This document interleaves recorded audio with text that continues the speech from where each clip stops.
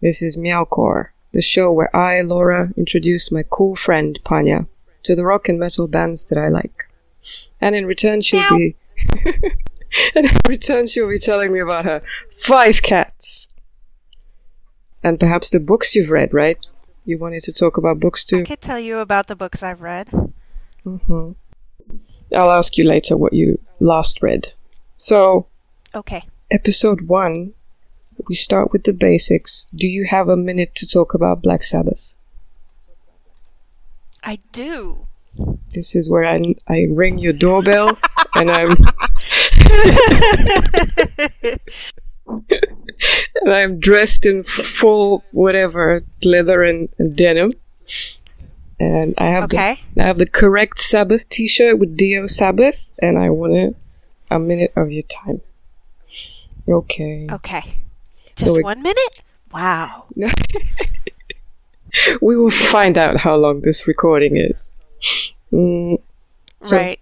So they start at the end of the 60s, which is after we've had these huge bands like Cream that has Eric Clapton in it, and The Doors, and Iron Butterfly, which is a very cool band too, and the Kinks. Iron Butterfly. Yeah. And I think the Kinks were from the UK. And the Shadows. Sounds right. You know the Shadows? No. They had, I remember seeing them in black and white sometime in the 60s. I didn't see them in the 60s. Okay. I remember them seeing them in videos. I certainly hope you didn't see them in the 60s. As far as I know, you're younger than I am. Yes, and I am not a vampire. But I remember them, like several guitar players playing these electric guitars. And Cliff Richard was in the Shadows at some point, but he was not a guitar hero. Okay. And the Shadows were an inspiration to a lot of the guitarists of the 70s, so that's why I mentioned them. And Sabbath is supposed to be one of the first metal bands, if you ask. Supposed to be. Yeah, because I've recently watched several musicians saying, no, I was the first person referred to as metal. Or journalists called me metal. They all want that specialness. Yeah. Journalists were I was the first person the journalists called metal. No. But it seems does not matter. Yeah. It seems that what Tony Iommi did in those riffs really was a new thing. And let's go straight into... Let's have some riffs. Yeah, let's go into N.I.B. The song is called N.I.B. That is supposed to be something referring to a beard, the bassist's beard. I don't know what a nib is. Is that a word? Nib? But they wanted to make it go cooler, so they put the initials in. Nib in English is the end of a particular kind of pen. A pen nib. Ah, so he had a pointy beard. Okay. Alright. Could be. What did I want to tell you about N.I.B. before we start? The lyrics at first, when they started with Ozzy, were written by the bassist, Geezer Butler. And in this song he says he was talking about the devil who had fallen in love and was turning into a good person. And you will hear Geezer Butler playing on his bass for a while, and then he will start playing the riff, which is not a typical thing. It's usually the guitar player that introduces the riff, but he's a special guy with a nib. So let's play N.I.B. I don't usually think of bass as being string picking, but this sounds like string picking. I don't even know what picking is. As opposed to what, strumming? Don't know. That was interesting. I feel like there's an element to certain kinds of poetry, and I hear it sometimes in music too. I most often encounter it actually with people doing Shakespeare. where there's this desire to emphasize the rhyme scheme. And I'm hearing it in this, where they're hitting, the singer is hitting quite hard on the elements of the lyrics that rhyme with each other. And it's pretty, like, the guitar work is amazing, but the lyrical line is crap. It doesn't go anywhere. It doesn't do anything. I would much rather just listen to the guitars behind that and not listen to the lyrics at all. That's how I often feel about Ozzy Osbourne singing. That wasn't singing. That was chanting.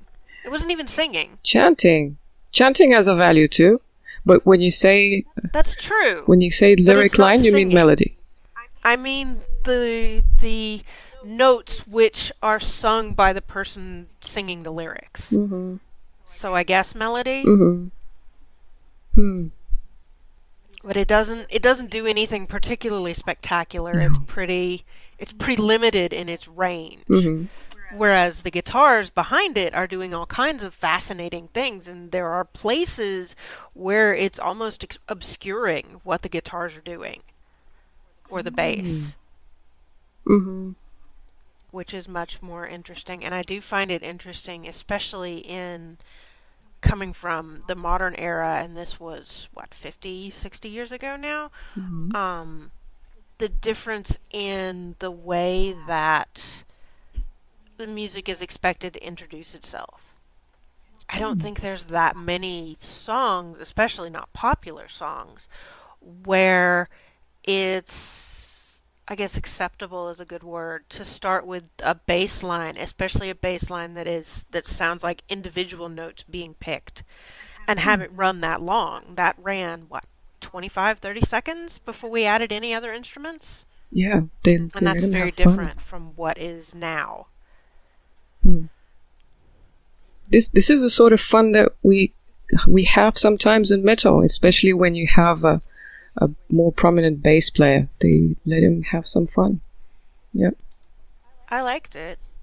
But if we could give the lines, the lyrics to somebody else who can do more with their voice, that'd be great. Yeah, we'll do it in 10 years. We'll do it. Okay. In 1980, we will change singers. Okay. Let's go to a song where I think Ozzy is more expressive and more impressive. Expressive? Yeah, expressive, impressive. He goes to these really high notes, and he seems to gel really nicely with the way that Iommi's guitars sound. They're both abrasive. Sabbath Bloody Sabbath is a very abrasive song. Let's play Sabbath Bloody Sabbath. That was a much more familiar kind of song in a weird way. Not that you have heard Definitely it, but... more... No, I don't think I have ever heard it, but it's stylistically much more similar to things I have heard, especially the sort of music that my dad used to introduce me to when I was young. What was that? I spent hours listening to In-A-Gadda-Da-Vida. The drum solo just blew my mind. Wait, what band was that? I was looking at this yesterday. Iron Butterfly? That's right. That's their biggest song. Yeah. Yeah. Well, because the drum solo is freaking amazing. Yeah. But the point is that's much more similar, whereas N.I.B was very different to the sorts of things that I'm used to listening to. And I thought at the beginning of this one, this sounds like the sort of thing you'd try to play in Guitar Hero. There's a little more work here with what the lyric line does. But again, there's still this point of, you need to stop singing because I want to listen to what else is going on. And it's interesting, I'm thinking about this and I'm looking at the length of the song and the way that the lyrics are repeating. And I mean, they don't repeat nearly as much in here. But again, both of these songs were almost 6 minutes long, which is very different from modern songs. Modern songs, especially pop songs, are nearly that long. There's this idea that you can't hold people's attention for longer than 3 minutes or so. whether it's with music or television, or you can even see it a little bit in movies where they shift the scenes fairly quickly. You don't tend to stay still in a scene or with a lyric or anything for a long time these days. And this one is much longer and has that long piece about 2/3 of the way through where it's just the instruments, and it's much more interesting to listen to that, even though in this one I don't feel like the riffs are good, but I don't feel that there was as much, how do I put this? It wasn't as spectacular, I guess, as the sounds from the previous song.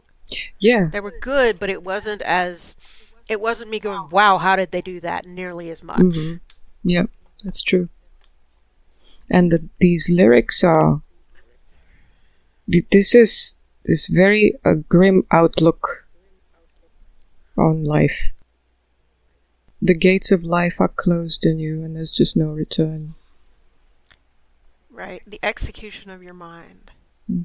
The end begins to show. It's like, what are you doing? Do you need a hug? Oh, we needed therapy. Therapy and hugs and everything. No more tomorrow. Life is killing you. And it's nice. It's useful to have songs like this. Right. I was just thinking exactly that there have been times in my life where this is the feeling I have. And there are not actually that many songs that really address that tangled combination of anger and existential doubt and grief. Grief is easy. Lots of songs address the grief. And you can find songs that address that doubt of why am I here. But there aren't really that many songs, especially not on radio, that address the whole tangled conversation, the one that, at least when I was younger, made me go out and pick up a stick and bang on trees because I couldn't think of anything else to do with those emotions. Oh. It's not exactly destructive, but if you sit there with them inside you, you feel like you're just melting down inside. And it's not healthy, obviously, to just hold those things inside you. No. It's nice to hear someone else speak these things that you're feeling and not to feel alone.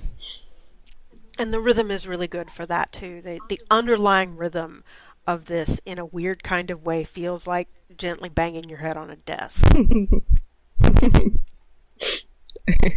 What a masterpiece. Oh. I didn't used to understand this. I thought emotions like this and such strong words in music were scary and dangerous for the people listening. And that's what people were thinking back in the Satanic Panic in the US. And any conservative, let's say evangelical, may think, this person is saying scary things. I don't want to be influenced by them. And I remember reading what people thought about Metallica's Fade to Black. They have a song about just wanting to die. And people were saying, this song kept me from ending my life. And I was so puzzled. Because there's no hope in this song.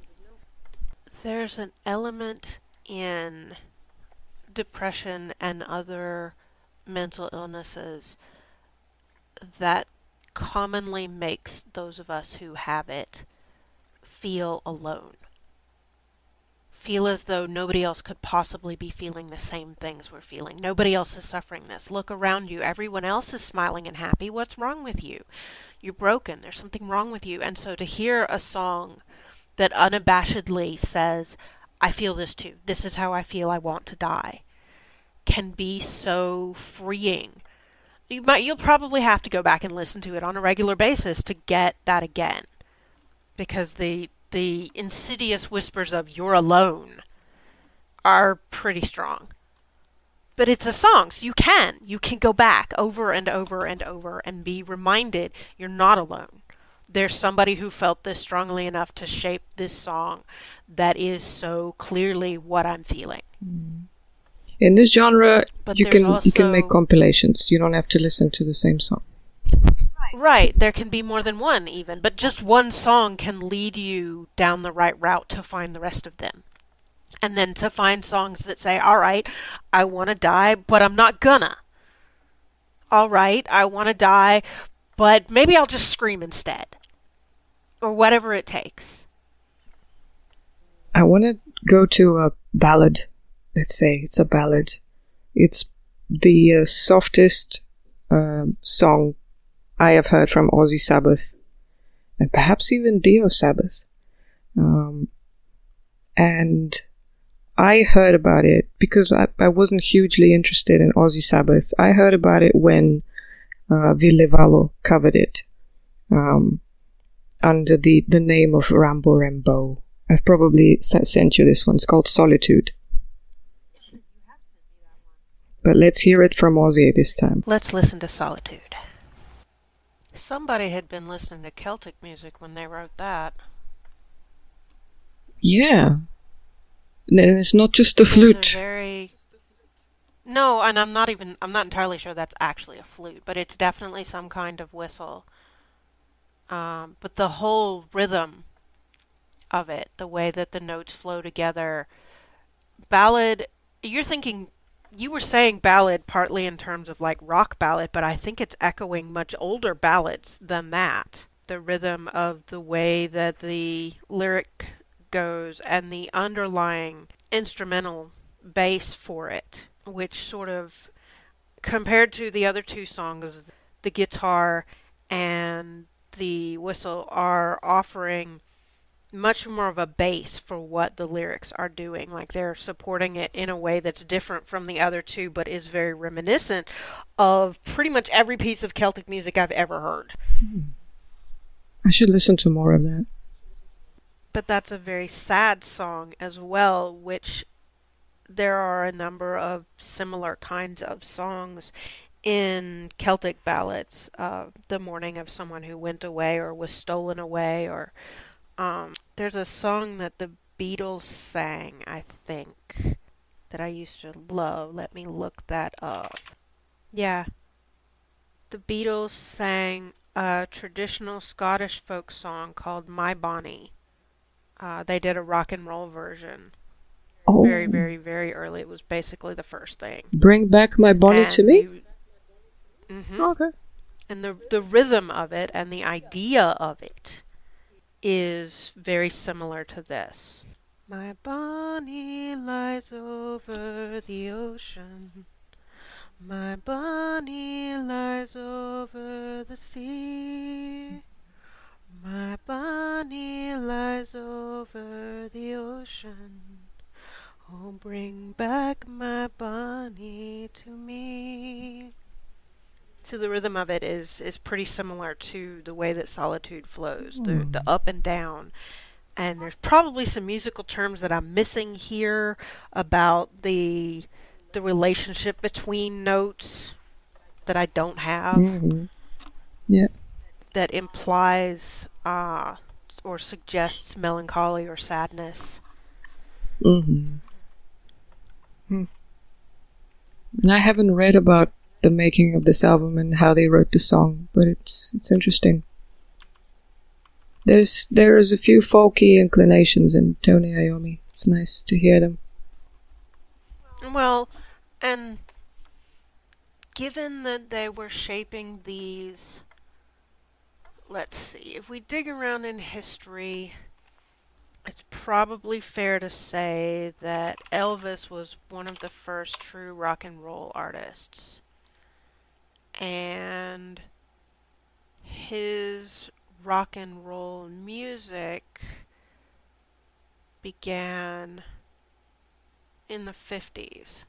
So there's not that much time difference. And for all that, rock and roll is different from folk music, it's also true that if you look back through these earliest musicians of what was termed rock and roll, it's very clear where the roots lie. It's very clear that they've taken these familiar old folk tunes that used fiddle and used tambourine and used unmodified guitar, and they've simply added a more intense beat. or a more powerful kind of guitar. And so it's, again, unsurprising that that would continue to carry through even all the way into the present day, but show clearly in what Tone Iommi was doing. Mm-hmm. And the other influence that they talk about more often, no one really asked them, these people from the 70s, about their folk influences, but they do talk about listening to Black American blues musicians. And then the bluesmen of the UK, and Tony Iommi talks about a Belgian. There was another nationality also mixed guitarist named Django Reinhardt, who had also, like Tony, problems with his fingers. I think parts of his fingers were missing, so he adapted his guitar. And so when I've probably told you about Iommi's incident at the factory, which got him rid of the tips of 2 fingers. You mentioned that he was missing the tips of 2 fingers. You did not mention why. Yeah, he was very young, late teens, and he was working in his hometown of Birmingham in this factory. Right. He was on this metal cutting machine, and there was a part of it that he didn't know that well, and this blade just fell on his hand, and he withdrew his hand and lost the tips of 2 fingers. That's a pretty common thing. Lots of folk from that day and age are missing tips of fingers, bits of, in ways that we wouldn't think of now, because those were the incidents that led to what in America we refer to as OSHA. Yeah. Health and safety laws. Mm-hmm. And also, I'd have to check the dates, but I want to say that was also the sort of thing that led to child labor laws, because there came to be this belief that children couldn't be trusted around such dangerous machines, and also that children needed to be protected. Yeah. Whether or not they could be trusted, they still needed to be protected from it. Yeah. And of course, Birmingham was, and still is, I think, widely considered the industrial heart of England. So a lot of the things that, both a lot of the newest industry would have grown up there, and the experiences as people figured out how and why different machines worked or didn't work, and what dangers they posed to the operators would have also occurred there. Yep, and they have a very cute accent. You will hear it if you listen to Tony Iommi and Geezer Butler. You will hear it in Rob Halford from Judas Priest. He's from over there too. I really like listening to them. So what was I thinking? The fingers. So this guitar sound, this kind of blunt, huge sound that Iommi has is partly because of a disability that he adapted to. He melted the caps of bottles from soft drinks, and he made himself fingertips, and he practiced, and he changed the strings of his guitar. I'm not sure what sort of strings he has, but they're a bit unconventional, and that's part of the sound. It's funny. And I wanted to mention also, I'm not going chronologically. I'm showing you. I noticed that. Yeah, I'm showing you my experience of the bands that we're listening to. Although N.I.B. was from their first album, we did start at the start. I see that. And then we skipped to 73, and then we skipped back to 71. Yeah. That's fine. Now, an opus, a huge piece. An opus. Yeah. Okay. It's called War Pigs. It's pretty popular. I know that name. Yeah, I know that name. I don't know that I've heard it. It has a nice element of revenge at the end in the lyrics. Give it a listen. Let's listen to War Pigs. Whoa, what is that? That thing on the end, what was that? Well, they sped up the tape, I guess. I guess. Wow, that was... I'm drifting along in the guitars, and then suddenly... And I'm like, whoa! Don't get comfortable on a anti-war We've gone song. back to the point before Ozzy had any musical training whatsoever. We've gone back to the chanting, and yet for this song, it actually seems more suitable than the first song. It seems more suitable to have the chanting, but I also recognize the roots of this song too. This was written during the Vietnam protest era. Yeah, most it's vividly obvious. Mm-hmm. The lyrics are very much about the Vietnam protests, and it's odd because I don't know that affected Britain the same way. It's everything that I've ever learned about Vietnam protest era was heavily American, which I don't know how much of that has to do with the fact that I'm American and haven't got exposed to certain things. But it's deeply rooted in that period of time where, at least in the United States, there was an enormous backlash against not just the Vietnam War specifically, but war in general. This idea that any kind of war that was being waged in the world was being done so because politicians would get power out of it, because someone would get money out of it. And it's probably fair to say that now and then and throughout history, a war has always profited somebody, but there's a certain unfair assumption, I think, from that era that to a certain extent still holds true today, that if we could just sit down and talk it out, we wouldn't have to go to war. Yeah, that really doesn't work, what I refer to as the hyper-pacifist movement also has its roots in that era, and this song pretty clearly encapsulates some of the roots. You know, why should the politicians go out to fight? They only started it. They leave the fighting to other people and keep themselves safe. Mm-hmm. And there'll be judgment one day. Right. Nothing we can do now. Well, I guess we'll see. Yeah. I guess Geezer Butler was very attuned to what was happening in America as a musician. They had probably been on tour at this point. I might have to do some more research on that era and find out how it was in other parts of the world. Mm-hmm. Yeah. Especially when American children learn 20th century history, it does tend to be extremely United States focused, and there's a lot of stuff that was going on in other countries at that time that I don't have clear knowledge of because it was not provided me in school, and I have so many other little things I'm interested in that I haven't gone looking for that. Mm-hmm. Yeah, and there were sirens, but there were moments where the guitars kind of sounded like sirens. There were two moments in the song where he was playing na na na na na na na na na na. It was also an alarm moment. Mm-hmm. And did you hear how Iommi makes the sound more impressive by just recording two guitars? There was a solo where they were not even synchronized. One was playing one thing, the other was playing another thing. I did notice that. I think the thing that's odd to me is that with the music that I grew up with in the late 80s and the 90s, that's such a common thing that to me it doesn't stand out as different. Mm-hmm. It only stands out as different if I'm comparing this song to songs that came before, and then it's a clear change from what came before. So you might have been one of the people that started it. It's entirely possible. But if I'm looking backwards, it just seems perfectly normal. Yeah. Because I don't remember it happening with Ritchie Blackmore and Deep Purple. And I don't remember it happening with Jimmy Page. They had very distinct sound, but there was not two of them, usually. We'll see. We'll listen for that. Okay.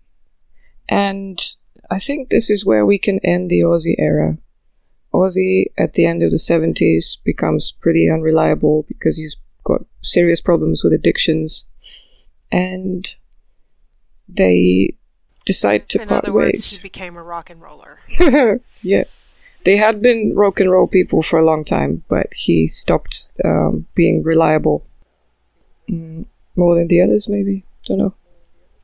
And they're wondering what to do. They're looking for another singer. And Ozzy's wife, Sharon, introduces Tony to Ronnie James Dio.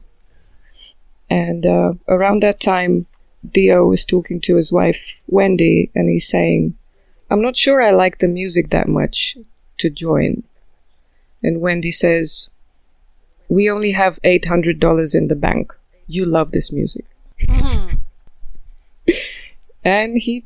Even if you don't like the music, we need to eat. Yeah. So compromise your pride here for a minute and make it so we can eat. Yeah. And before that, he had been... And it's just astonishing. Mm-hmm. There's this idea, I think, that once you become a musician, you're either always a starving artist or you're immediately successful and never have to worry about money again. Mm-hmm. There's no real consideration of the in-between times. Mm-hmm. And of course, once you've become famous, well, how could you possibly have ever been a starving artist? Yeah. And I imagine that there are people who think that Dio sold out when he joined Sabbath precisely because he did it, from the sounds of it, he initially did it for money. That's one aspect. And I believe that that's considered the definition of selling out. Happily, I've never heard anyone say that Dio sold out. Maybe because he didn't talk about this doubt much in interviews, but he did mention it at the end. Well, I actually heard it from Wendy Dio in the documentary after he passed. I haven't finished his book. We'll see. Maybe it was just not something he ever wanted to talk about because he did come to be so significant to the band, and it became significant to him. Mm-hmm. So he didn't want to talk about the doubts. Yeah. He was in his 30s at this point when he joins in 79 or 1980. And he had started long before that with these very sweet ballad type of bands in the 50s and the 60s. He was a bit of a crooner, a gentle singer. And then he made his own band, Elf. And then he was in a band called Rainbow, which was really successful. I'll play you Rainbow another day. And that's the origination of heavy mithril. Yeah. How did we come to this? We'll get back to that. We'll get back to that. Yeah. So he's been around. He's been in he was touring with Deep Purple, then he was in Rainbow, which was a worldwide huge band. But his finances are not in a great state. And he joined Sabbath, and the first time he and Tony Iommi meet, they write a song called Children of the Sea. So let's go listen to Children of the Sea. That's very different from the previous ones. Yeah, you have a new songwriter. It starts off kind of ballady, a bit like Solitude. And then it builds up. It doesn't jump.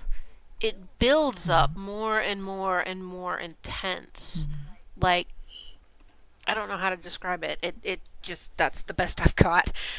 This stupid language. It's not quite like more instruments get added or anything. I'm not really sure what drives the build-up. But it definitely becomes more and more and more intense, and then you get that long bit of instrumental in the middle that is very intense and makes me... It's not quite the wall of sound that some modern songs have become. I can still pick out individual instruments. And I don't feel that Dio is straining himself to be heard over it, although obviously some of that is going to be the mixing. And I don't know what it would sound like live. He doesn't need to strain much. Right, and it doesn't sound. And again, he's not chanting, he's singing. This is the similar type of lyrics that could be chanted and it would be acceptable and it would work. But he's not. He's singing, and there are places where he's holding a sound and changing the note. Mm-hmm. He's doing riffs with his voice, which I consider a characteristic of a talented singer. And also something that mind you, my exposure to metal is very limited, hence metalcore, but I don't consider that to be something that is characteristic of metal. I could be wrong. I guess we'll find out. These elaborate operatic singers. Right. This one again has that evocation of folk music, but there's much more. It's much better blended into the metal sound. It doesn't sound like a group of metal musicians went, we need to do a slow song or anything like that. It's a better it's not a stew which has individual elements in it that can still be picked out and separated. It's crap, I don't know what the right word is. It's like a pudding or something. Where homogeneous. Things are blended together. It's homogeneous. Not quite homogeneous, but much less heterogeneous. And I've just mispronounced that. There's our first beep. It's much better blended together than previous songs. And there's also, I found it very interesting that we get to the end of that intense instrumental stretch, and it drops back to the beginning of the level of intensity. It goes back to the beginning, and then builds up much quicker as we get to the end and those final bits where he is screaming, "Look out!" and he is in fact screaming in that very metal kind of way. There's a word for this. But in the Misty Morning is always that kind of slow, low-intensity lyrical element that builds up and builds up. Mm-hmm. There's a word for this in literature, or is it music, that when you come back to something that you started with, I don't know the word, but I like it. There are a couple of different words. I think in music it's often referred to as a reprise. I guess, yeah. So this is an album called Heaven and Hell, and it's my first Sabbath album that I buy as a teenager. And I knew of the existence of War Pigs and Iron Man, but I had just listened to Rainbow, and I was like, yep. I went to the shop that sold pirated cassettes, and I said, what's the next thing Ronnie James Dio did? And they said, Sabbath. Give me the first Sabbath album. And that's what we did in post-communist Bulgaria when we didn't have money. We went to shops for pirated cassettes. Oh, good grief. And then Napster happened, and now we're here. Yeah. And I love this album. And it ended up defining them in a way, because it was really good. And this and it makes it very clear the differences between what they were doing with Ozzy and what they do with Ronnie. It's very different. If you just listened to this and the first song that you gave me, you wouldn't think it was the same group. Na na na na na na na na na na. Oh yeah. You wouldn't think it was the same group. They're that different. Like, you could maybe recognize that a musician or two had transferred from one to the other, but the idea of looking at them and going, oh, this is Black Sabbath for both of them, would be, if you listen to them back to back like that, would be very odd. Like, what do you mean this is the same musicians? What do you mean this is the same group? It's the same, 3 of the same people 10 years later. They've changed, they've developed, and there's a guy who writes his own vocals, his own vocal melodies, and his own lyrics now. Yeah. And these lyrics are a great example of Dio lyric writing, that he always has a story to tell, and you end up waiting for the end of the guitar solo to see what happens next in the story. Not that you don't want a guitar solo, but it's nice to hear him come back and continue the story. So nice. Right. And it's very fantasy. Like, In the Misty Morning is very clearly, it's this, I don't want to say it's a clear reference to Tolkien, because the idea of the Misty Morning and that is not just a Tolkien thing, but it's very fantastical. Mm-hmm. The whole story of this song is very fantastical and a far cry from the story of War Pigs, which is very, very down to earth and very grounded in what's going on in real life. And they're a very interesting species because they learn to fly before they learn to run, and now they're in danger. It's so mysterious, but it's still a story. You don't know anything about them, but you feel for them, these children of the sea. And let's go listen to Heaven and Hell, which became one of their biggest songs. It starts immediately with a very loud riff. It may make you jump. Let's go. Well, we're definitely beginning to approach songs that are at least stylistically familiar to me, even if the song itself is not familiar. Let's listen to Heaven and Hell. That sounded like 3 different songs strung together. It's good, but it definitely sounded like there were... I don't know even how to describe that, because the shifts are so... I don't have the words for that one. We'll get to Opeth, where it sounds like 10 songs together. Oh God, no. Yeah. But it starts off, pretty standard 80s, what I think of as pretty standard 80s fare, and then it goes into this super intense metal wall of sound screaming, and then the last minute is this ballad stuff, and I'm just going, what is going on here? It's Tony Iommi flexing muscles, I guess. I can do. Apparently. Yeah. Although there's definitely some Dio flexing in there too, with what he's doing with his voice. And compared to honestly a lot of other singers, he is using his voice not... In many ways, he's not even using it to carry words. He's using it as another instrument. There are a lot of elements in these songs where he is not... There's no real words of what he's doing. It's just sounds that he's using to carry notes as another instrument that is... I don't want to say more flexible, because that's not fair. What a lot of people can do with various instruments is incredibly flexible. But there are obviously different instruments can do different things.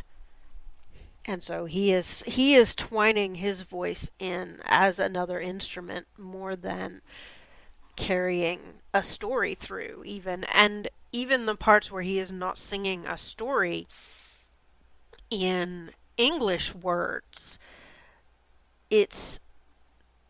how when you're watching a movie or a TV show, then you can often tell what's coming up next by the soundtrack.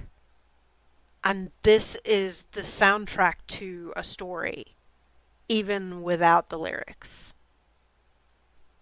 You can hear the story, the rise and the fall, the climax of the story, and then that last ballad-like bit is like the epilogue, where everything gets wrapped up, and the people who fell in love get married or have kids or whatever it is they do. He also has really good diction. I have never had problems understanding what word he is singing. And he puts different emotions in different words. If he's talking about a wizard falling from a tower, he will make a long note that goes down because the wizard's falling from a tower. It's really interesting how expressive he is.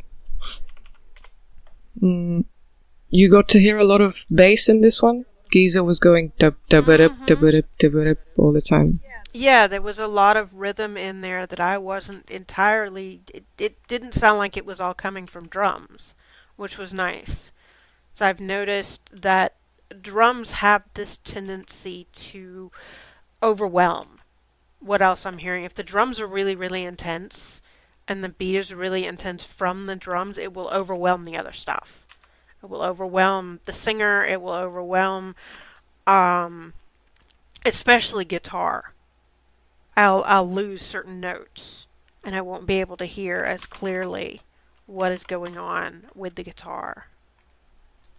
I've had albums like this. It doesn't happen to me much, but the way they recorded drums on some albums is really unpleasant. Okay. And this one was about, because they often ask him about his lyrics, this one, according to Dio, was about how there's not really heaven and hell outside this life. This life is heaven and hell. Here you may be really happy, or you may be cheated out of a good destiny, and you feel like a fool. From Paradise Lost. Whichever way I fly is hell, I myself am hell. I should read that. Is it in modern English, or does it have a lot of words from 200 years ago? It's Shakespearean level English. I gotta give it a try. So, mostly it's the construction of the grammar that is different. And because it was written as poetry, there are some stylistic elements, such as dropping certain pieces to make the meter correct. Yeah, that's fun. Okay, so this album happens in 1980. They have another one called The Mob Rules. You've heard, I think, one song from there. They part ways for a while. They come back in 92 with Dio for another album. And they separate again because Ozzy invites Sabbath to perform at his farewell show sometime in the late 90s. And Dio is like, I'm not singing at Ozzy's farewell show. I'm the singer of Sabbath. I don't like this. And he leaves. And they come back together in 2005 or 2006. And they go on tour. Then they record an album from which I want to play you 2 songs. Okay. Let's go to YouTube and let's find Follow the Tears from Wacken 2008. Wacken Festival in Germany. I want you to see the production and the huge crowd and see how big they are. At this point, just one last thing. At this point, they're called Heaven and Hell, not Sabbath, because they don't want people to expect War Pigs or Iron Man. They will be playing old stuff from Dio Sabbath and their new songs. So now they are a band called Heaven and Hell. Let's play Follow the Tears live. That's interesting. What do you think? I mean, part of the problem with asking me to watch that on YouTube as opposed to listen to it on Spotify is I get distracted by the staging. And I get distracted by the way people are moving. And I'm noticing that in comparison to other musicians that I've seen live, or that I've seen videos of performances, that's very... Well, I think of it as stripped back. There's no flashing sparks. There's no lights. Like, obviously the stage is lit, but the lights don't shift a lot during the song. It's a focus entirely on the music. For all that the stage is dressed up in a very specific kind of way, that doesn't play into what you're paying attention to. You are paying attention to the sound that they're making. Dio's not dancing. He's not doing things that drag your attention away from the sound. It's just about the music and the people who are performing it. It's not about what they look like. It's not about what they're doing other than making the music. And yet it's still a whole show in and of itself. This is going to sound strange. It reminds me of the way that Weird Al performs. There are tours he does where it's all costumes and it's little movies and it's all this stuff with the parodies. And then there's the most recent couple tours he's done, which he refers to as the Ill-Advised Vanity Tour, that it doesn't have a lot of the parody music. It has a great deal of his original music, and very little of it involves fancy costumes or anything like that. It's Weird Al sitting on the stage with his band singing these songs, and that's all there is, because that's what he wants to offer you. He does not want to offer you this theatrical show. He wants to offer you the music, and this is the same way. It's not about the theatrics of it. Yeah. And Dio is known to have huge stage props. Rainbow had a huge rainbow over the stage in the 70s, and in the 80s he was fighting an enormous dragon on stage and piercing it with a huge sword, almost as tall as Dio is, because he's a small man. So he slayed a dragon on stage. I wouldn't know anything about that. About what? About the dragon? But there's none of that here. Yeah. There's just the music. Yeah. And it's still quite impressive. And that was a huge crowd. Mm-hmm. Yeah, headlining.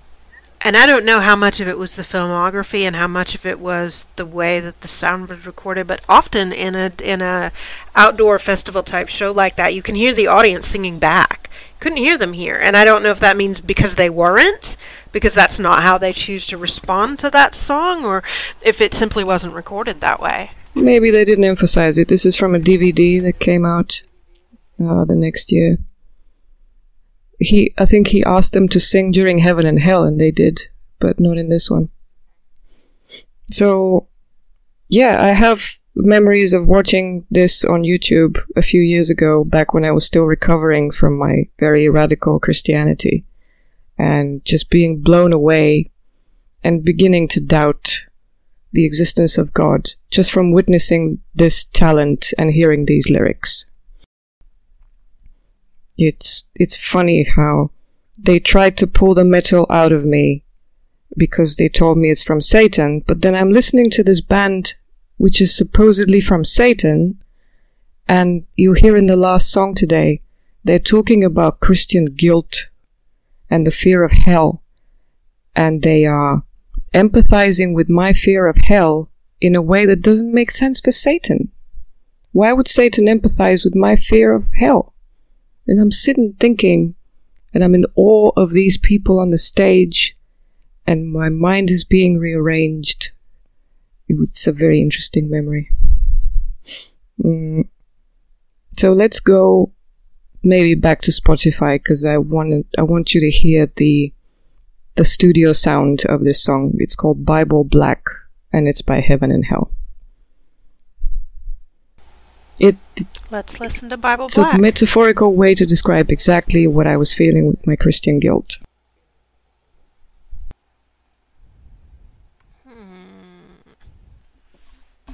That one's interesting because it doesn't follow any of what I think of as the standard structure for performative music. There's no chorus. There's no verse, chorus, verse, bridge, chorus. It doesn't follow any of that. It just has that one word, that pair of words that links up. Yeah, I guess. Every dozen or so lines. Yeah. And yet it doesn't feel like it's imbalanced. There's melodies that are repeating. He's got two places where he says, "Let me go. I've seen religion. I've found addiction." Right, like there are repetitive bits, but it's not repetitive in the way that we think of as a full chorus. Yeah, you're right. Yeah. And that line, "I've seen religion, but the light has left me blind." That's familiar. That's familiar. There's something about that in the New Testament, but you may have heard it somewhere else. That's not what makes it familiar. You had your experience with what was effectively a cult. But I grew up in a space where the idea of anyone being anything other than Protestant Christian, whatever flavor you were, was completely foreign. It was unthinkable in a most literal sense, even. That it was very difficult for people to conceive of the idea that you could be anything other than that. The first thing newcomers get asked is, what church are you going to? And you tell them, I'm not going to church, and they look at you like you've spoken Bulgarian. They have no idea what you've said. What do you mean you're not going to church? That can't be right. And so this idea that you get religion, which in my childhood meant Christianity and nothing else, Mormon was the farthest outlay there was, and that it would blind you to other things, that you would become unable to conceive of other things. Interesting. And there are a lot of elements in this song that really speak to me of that, of the tendency of certain kinds of Christians to be so convinced of the validity of what they believe that the mere idea that someone else could think differently is impossible for them to think of. Not even that they think it's evil, they literally can't think of it. They can't hold that idea in their head. Which part, for example? Being left blind by religion? I mean, that one line, obviously, but like early on where it says, I must have been out cold, but the way the story's told, they found me lying naked in the rain. It speaks to the way that such people will take what you say and alter it to fit the way they see the world because they're incapable of seeing other things. Yeah, that makes conversations really hard and understanding each other. Yeah. Because they don't have the ideas anymore if they ever had them. And that's an art that I don't master, writing lyrics that allow interpretations, because I'm hearing completely different things here about my religious guilt. And well, yeah, it's interesting. You had a completely different experience than I did, so of course your interpretation is going to be different. Yeah.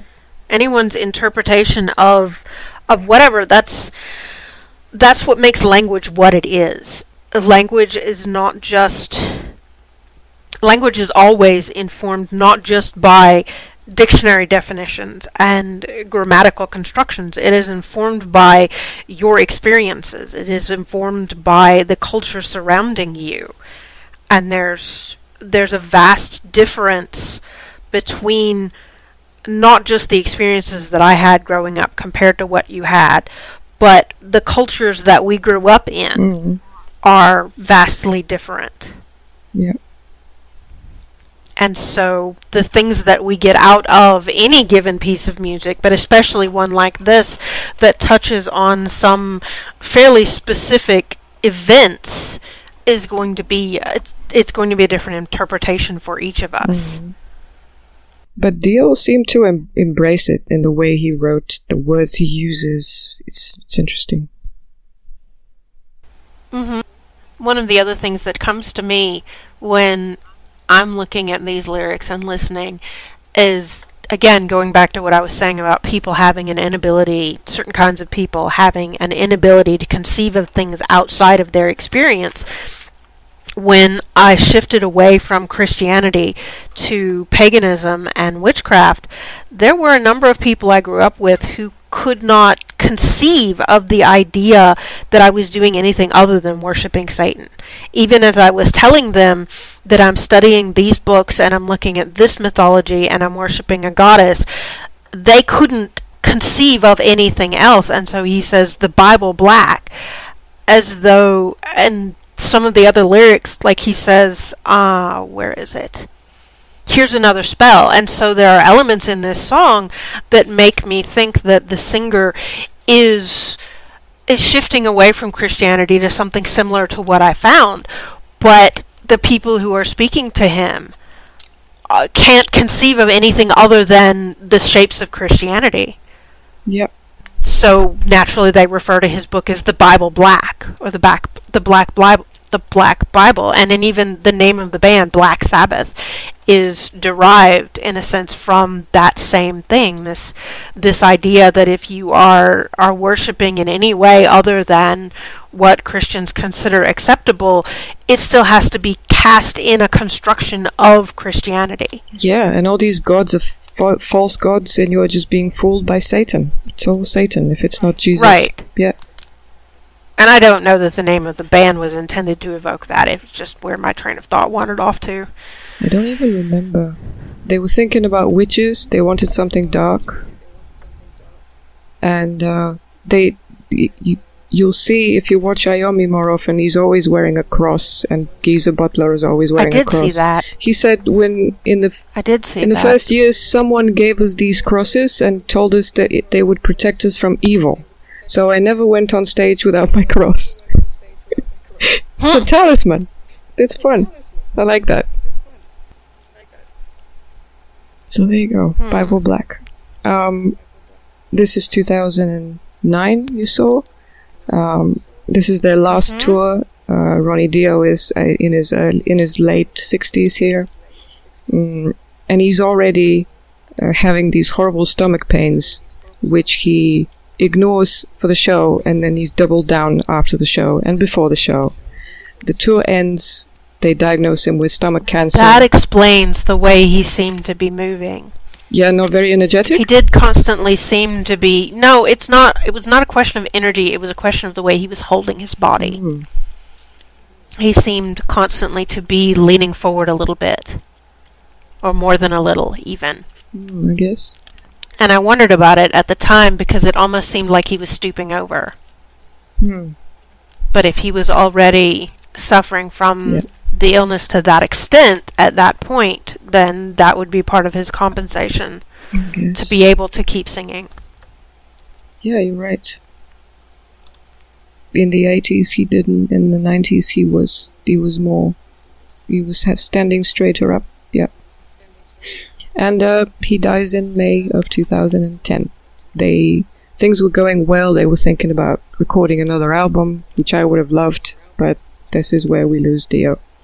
And 1 or 2 years after that, they come back together with Ozzy.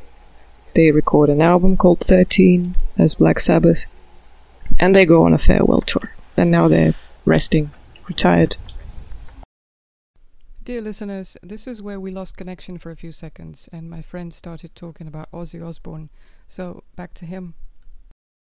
To say Ozzy Osbourne, or to refer to the Osbournes in the United States to a younger generation, to the generation younger than me, is often... They're famous because they're famous. There's no reference to Black Sabbath. It's all about those crazy Osbournes. Yeah, he's a reality TV star. It's not about any music that any of them might have made. It's simply about the wackiness and the publicness of their lives. Yeah. It's very different to a metal fan. This Osbournes thing is a weird thing that he did to the side for us, because we know all these hits that he had a few years after he left Sabbath, and he had these amazing guitar players and songwriters with him. He did have a pretty good career, but I guess this is what the general population sees. It might just have been that I wasn't looking in the right places, too. There are almost certainly Americans who see what you see and have different experiences than I do. But I certainly have no memory of knowing that he was associated with Black Sabbath until recently. Wow. And then I went, oh, is that what he was doing? Is that why he's famous? Wow. And it's not like you were not interested in music or living under a rock. I wonder how many people are like this. Wow. But it's true that there is an enormous and constantly growing library of music and musicians, and the advent of the internet in the last 25, 30 years has only made that more so. Musicians that might have been purely local when we were kids, they might still be purely local in a different sort of sense, in that they've developed their own kind of local on the internet. And even people in their hometown might not have ever heard of them, but they can record their music in their garage or wherever and put it on the internet and collect this following of 1,000 people or so and be quite popular within that circle. How does that relate to Ozzy? Oh, just thinking in the sense of, if there's so much available out there, it's easy to miss out on even very popular or famous things because you're looking in a different direction. Yeah, because you can find so many things already. You're exposed to Yeah, many. the more that's available out there, even something very large can disappear into that because there's just so much. Yeah. That's why there are people who say, "Oh, Depeche Mode? I don't know them." And I'm in shock. Right. And I'm kind of in shock too, and yet, for me, Depeche Mode, my knowledge of Depeche Mode at the moment is limited to perhaps 1 or 2 songs that I remember from growing up, whereas you've got this whole catalog at your fingertips. And yet, if I were to name off some of the musicians that I have liked to listen to in the past, like Jason Mraz, you would know maybe 1 or 2 songs from that, because that's not the genre that you have tended to follow. Yeah. So... And, there's a whole sweep of Celtic type music that I could introduce you to they're just as famous in their own circles and just as well known, but you weren't looking in that direction, so you didn't see them. Yeah. I just know the moment when Richie Blackmore went into that kind of music with Blackmore's Night with his wife. Yep. So, which songs did you like the most? What do you think is your favorite from this episode? I don't think I could point to any one that I liked the most. They all appealed in different ways.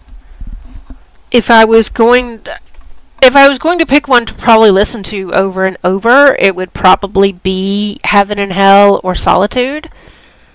But I might choose a version of Solitude that wasn't actually Black Sabbath's version, because while I like the lyrics and I like the tone of it, I'm not really sure I like the singer. Yeah.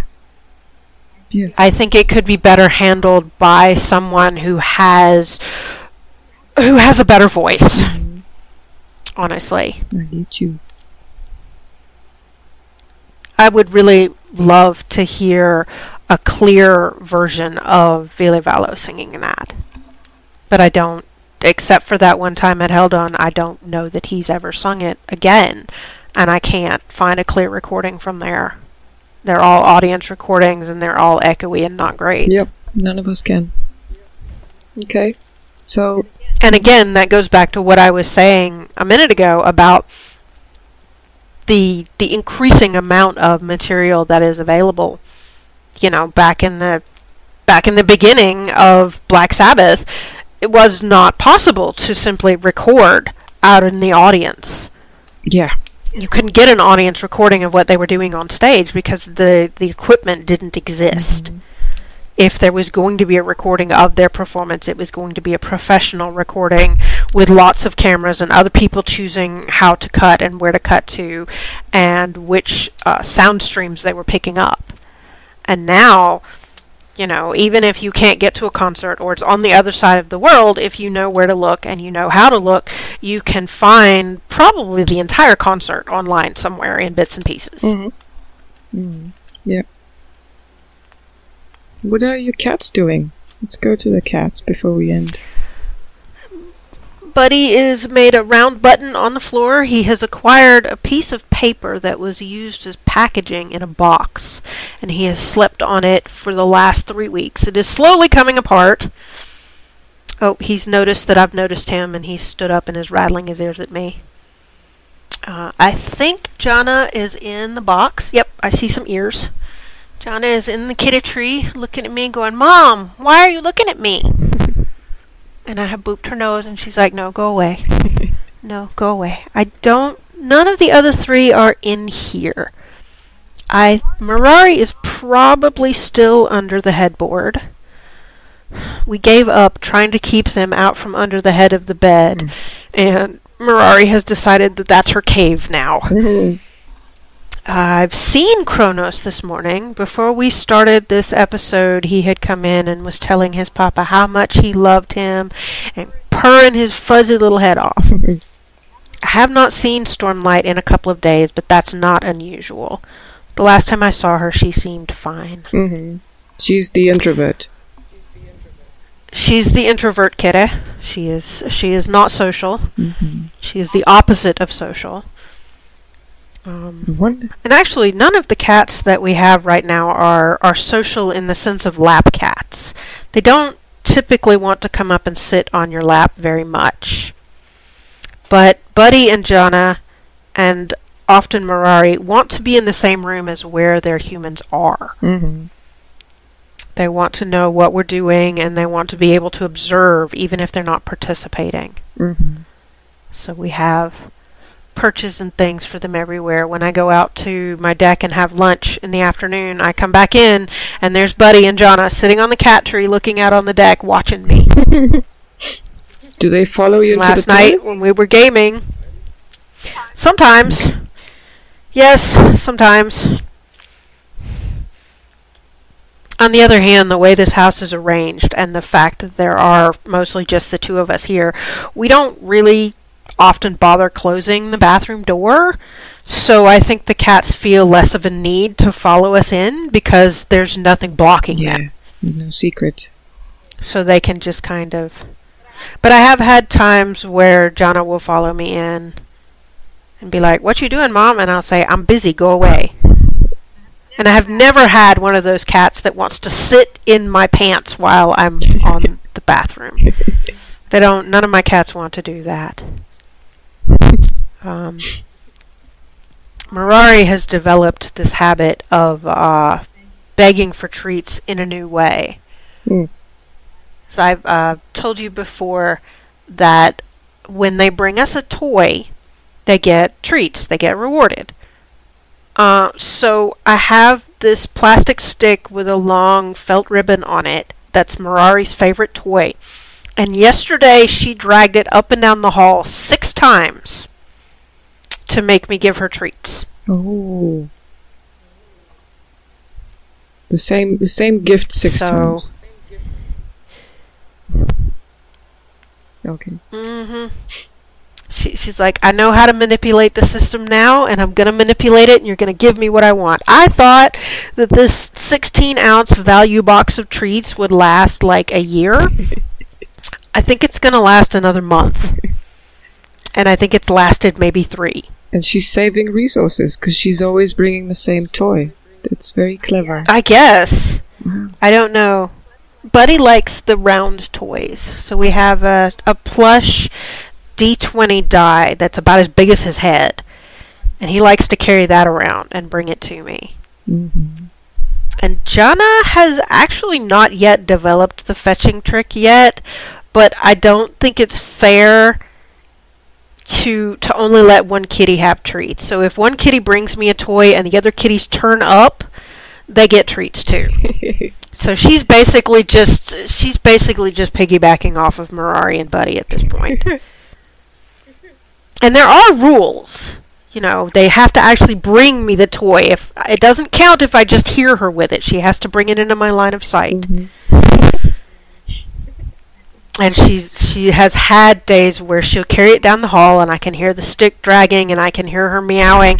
And then she sticks her head in the door and there's no toy. And I'm going, "What are you doing? You didn't show it to me. You have to show me that you are a mighty hunter. It doesn't count if you left your catch outside." Nice. And she always huffs. Like 2 days ago, she dragged it down the hall and then dropped it in the middle of the hall because she could see me sitting in the living room, and I told her that didn't count. She hadn't brought it to me, and she sulked. But she didn't bring it to you? She dropped the toy in the middle of the hallway, and I told her no, and she sat down in the doorway and literally pouted. What an inner life. Cats, man. I wonder what inner life Stormlight has. Like, what is she thinking about all day, all alone? Sleep, probably. Mm. And, oh, it's so nice to be somewhere dogs don't chase me. Mm-hmm. And, I wonder when I can sneak upstairs when no other kitty will see me. Because they keep wanting to play with me, and I don't want to play. I'm old and tired. Is she the oldest? As far as we know. Yeah. We don't actually have a firm age for Stormlight or Buddy. Because they both came to us off the street as adult cats. Okay. Anything else you want to say before we do the outro and end the episode? I don't think so. Okay. So, see you next time. See you next time, guys, with episode 1 of Meowcore. Thank you for listening. And horns up. And listen to music if you want to die, because it's good for you. Bye-bye. Grow your hair long and listen to plenty of metal. Yeah. Bye-bye.